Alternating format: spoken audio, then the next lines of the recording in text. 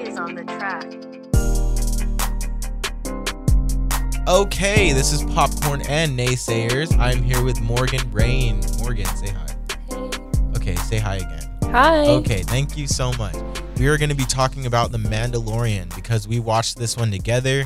So this episode of Popcorn and Naesayers, I wanted to bring her on here. Morgan, you're not a Star Wars fan. You are a Star Wars fan. I'm a huge Star Wars fan. Okay, cool. I remember. That's why we watched the show together. So yeah, what were your first initial thoughts about The Mandalorian? Because I forced you to watch it all the way through. You didn't force me to watch it. I did. I begged you. Nope. I literally had to sit there and force feed you The Mandalorian. And that's not true. Yes, I did. But either way, what were your reactions from it then? What did you take from it just generally? I was really excited. I had kind of low expectations because personally I don't like the new Star Wars movies. And why is that? Well, I'm just a fan of the old ones, and I didn't like... the old ones are better, that's why. I didn't like the new characters. I didn't like the new plots. So I had kind of low expectations for The Mandalorian. I was kind of late to the game watching it, but once I got into it, I actually really enjoyed it. Oh, yeah. And I feel like they did a really good job. Listen, it was like kind of weird because I wasn't all the way on board with the week-to-week thing, to be honest. I just wanted to binge it because that's what I'm used to. You know what I mean? Luckily, since I was late to the game, I got to binge all of it. Yeah, so you got the binge experience. I had to watch it weekly. But what did you think about, I don't know, the characters? I kind of personally, I liked how small, scale it was, where you're just following these two on an adventure, and sometimes they were in, the smallest little town with, a couple characters, and that would be the entire episode. You know what I mean? That's kind of what I liked from it. I remember when I first watched it, I expected this big, epic Star Wars adventure where they go here, they go there, and half of them are here, and they're going in light speed all the time. And then I get to this one, and he's literally on Tatooine with two other guys, and they go do one thing, and then that's the episode. Every time. I actually kind of enjoyed that it went episode by episode because it was its own little story. You know, they brought new characters in, and each of them had its own plot, so that was kind of fun to follow along with. Yeah. So season 2, I remember when we started watching it, I was pretty nervous because season 1 I thought was so good that I didn't want anything to ruin it. It was so precious, you just don't want anybody to touch it. You know what I mean?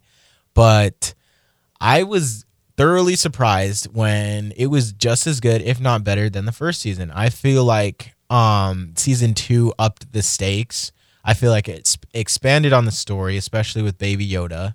You know what I mean? What's his actual name? They try to say it. Grogu? Oh my gosh, he's Baby Yoda. Screw that. No. I don't think they should have given him an actual name.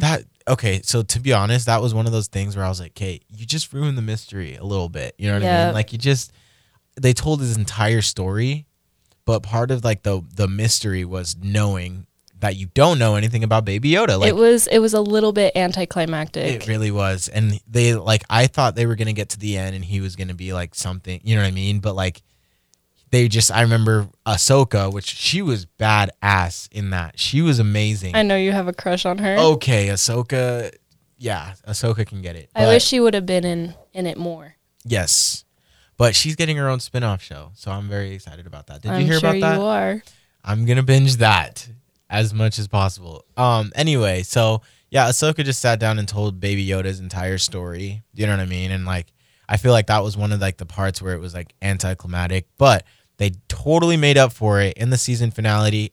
Morgan Rain, what happened? I cried. You cried. Why is that? Tell them what happened. Luke Skywalker came back. He kicked ass, and I cried. Oh my Lord. So if anybody's ever seen Rogue One, that hallway fight scene that's now iconic where Darth Vader just goes and destroys all the rebels. Luke Skywalker had his own moment, and it was equally as dope. It was so cool. It was so surprising to see him in The Mandalorian because it's such a small scale movie. And then all of a sudden you had the guy, the hero of the universe, Luke Skywalker, show up. I almost shed a tear. I'm not going to lie. Morgan was over there bawling her eyes out. But it was awesome. He takes Baby Yoda and goes somewhere else. And that's how it ends. So we don't know if there's going to be a Mandalorian season 3. What do you think they should do with it? I was so happy with the finale that I don't think they should have another one. You don't It think brought so? back all my Star Wars memories. Well, yeah, because it's tough. And The Mandalorian really was able to capture that old time feeling from the old Star Warses. You know what I mean? Like the feeling you like, where it's like kind of like smaller scale. It's not as like, you know what I mean? Like, I don't know how they did it, but they captured it completely. And I remember the series finale for that happened, and I had faith in Star Wars again. I was like, you know what? Bring on those other shows. But because before that, I was like the last, what was it? The last Star Wars came out, The Rise of Skywalker. Did you see that one? Yeah, I've watched all the new ones, and they let me down every time. Oh my goodness, they totally do. The only one I semi-liked was, all of them are like enjoyable to the point where, oh, cool, things are exploding. But you know, if you weren't a fan of the old Star Wars, I think that you'd like the new ones. yeah, But they no, just you don't totally would. quite work. When Disney took over, I just wasn't on board with it. Yeah, it was tough, especially this last one. I know this isn't a Star Wars review, like we're reviewing The Mandalorian, but this last Star Wars came out, and I was like, what is this? I mean, But at that loved, point, I had zero expectations for it anyway. I wanted them to fix it. I was thinking to myself, listen, if they could just turn it around, I know The Last Jedi was complete garbage, but if they could just turn it around, J.J. Abrams is back, have him come in, have the cast come back and give us an epic story. No, all they did was bring back Palpatine, which makes zero sense. I'm not going to go into that because that would take me like forever. Can we talk about who Snoke is and where he came from? Snoke came out of a bottle. He's literally a clone, and there's nothing special about it. No backstory to it. Nope. They were trying to clone Palpatine, and they ended up with Snoke. So they're like, oh, we'll use him for a little bit while Palpatine's cooking in the oven. That's what it is.